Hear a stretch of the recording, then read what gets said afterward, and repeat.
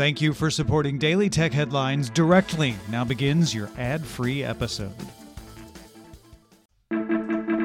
These are the Daily Tech Headlines for Wednesday, November 7th, 2018. I'm Tom Merritt.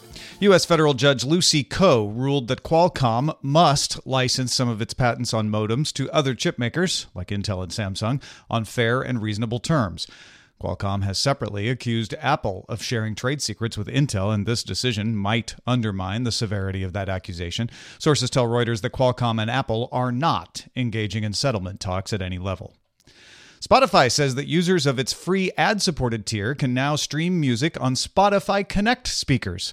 Speaker makers will need to update to the latest SDK to allow for the Wi-Fi music streaming at that tier.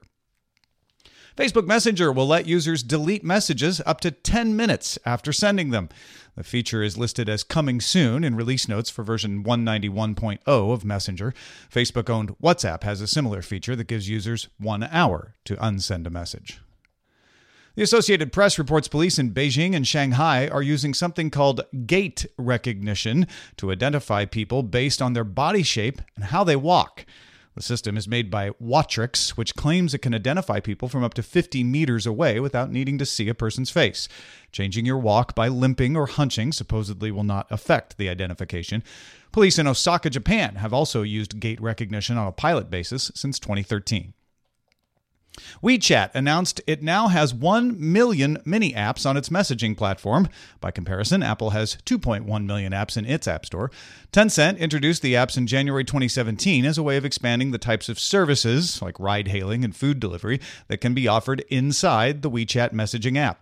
200 million users are actively using mini-programs each day out of WeChat's 1 billion monthly active users.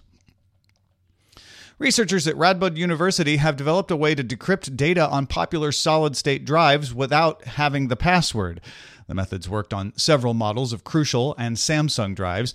The researchers did need physical access in most cases. Crucial has rolled out updates for all its drives, and Samsung has rolled out updates for all but its Evo drives, which Samsung recommends using software encryption for.